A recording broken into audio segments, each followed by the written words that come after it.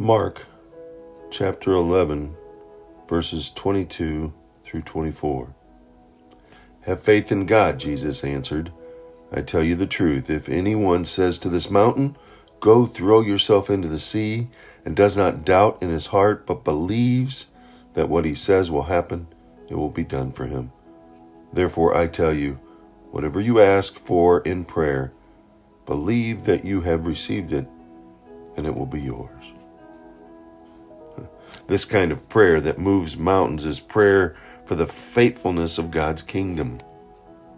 It would be impossible to move a mountain into a sea, so Jesus uses that picture to say that God can do anything. God will answer your prayers, but not as a result of your positive mental attitude. These conditions must be met. 1, you must be a believer. 2, you must not hold a grudge against another person. 3, you must not pray with selfish motives. And 4, your request must be for the good of God's kingdom. To pray effectively, we need faith in God, not faith in the object of our request. If my focus is only on our request, we will be left with nothing if our request is refused. It's that expectation versus anticipation. You know, there's a difference between expectation and anticipation.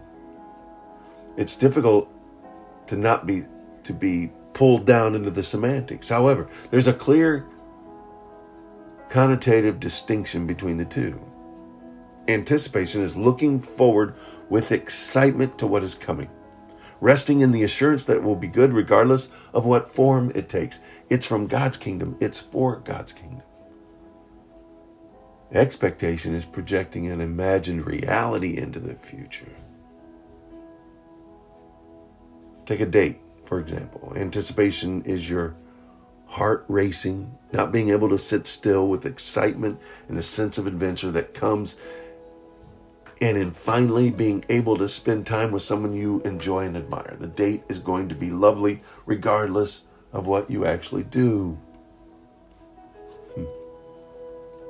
But expectation is thinking through every detail of the date itself, down to the excruciating minute, imagining what perfection would look like, and the date will never be that imagined reality, and there will be inevitable disappointment. In that moment or the month beforehand, that anticipation and expectation feel dangerously similar. Both are born from the longings and desires of your heart, but the stakes are high. When what seems trivial between the two bears itself to be a difficulty and a struggle, and can be dangerous. Skirmishes between expectation and anticipation comes down to control.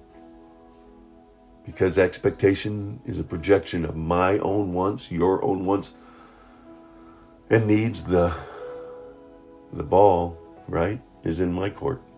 I control it. I know what I want. I know how my wants should be met. And I will imagine how the future will, although it's hypothetical, it's in the future, before it is a reality that I can no longer control.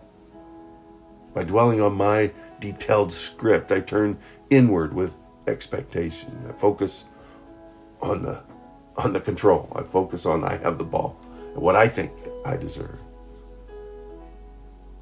And how many times have I experienced, 100 times over, but never seem to learn, is my expectations are always disappointing. My wants and needs are not met how I thought they should be, thus the critical need for anticipation.